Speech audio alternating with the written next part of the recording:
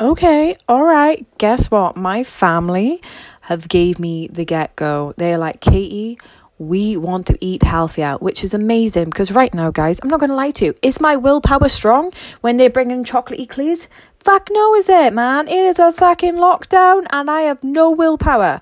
That whole Motivation Katie went when she couldn't fucking run anymore and she could train, you know what I mean? It does get you down, I ain't gonna lie to you. That is my vice. I'm a bit of a comfort eater. And if I'm not a comfort eater and then I cut that out, then I'll be a phone addictor.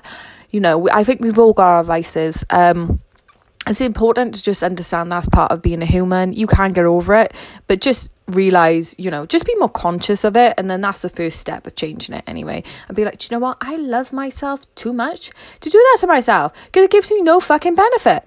Anywho, we'll work on that another time because I'm not going to lecture you about it because I still got my fucking problems right now. Anywho, so my parents have said, you know, they want to start eating healthy. So I'm going to walk you through the steps that I would then do with them. So you know me, I have a meal planner. So I eat 5 meals a day. First of all, I'd have to see what's feasible for them. And then work that out. Would they want 3 meals? Would they want 5 meals? And all this stuff.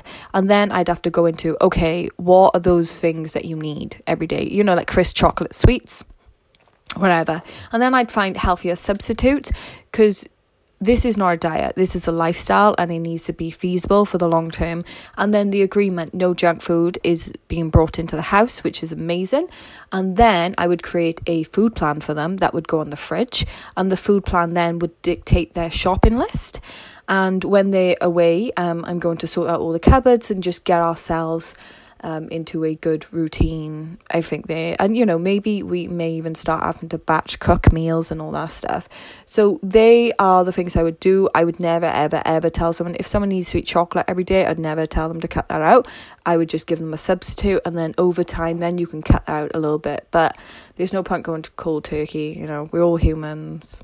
Let's just get there a bit of time. I hope it helps. See ya.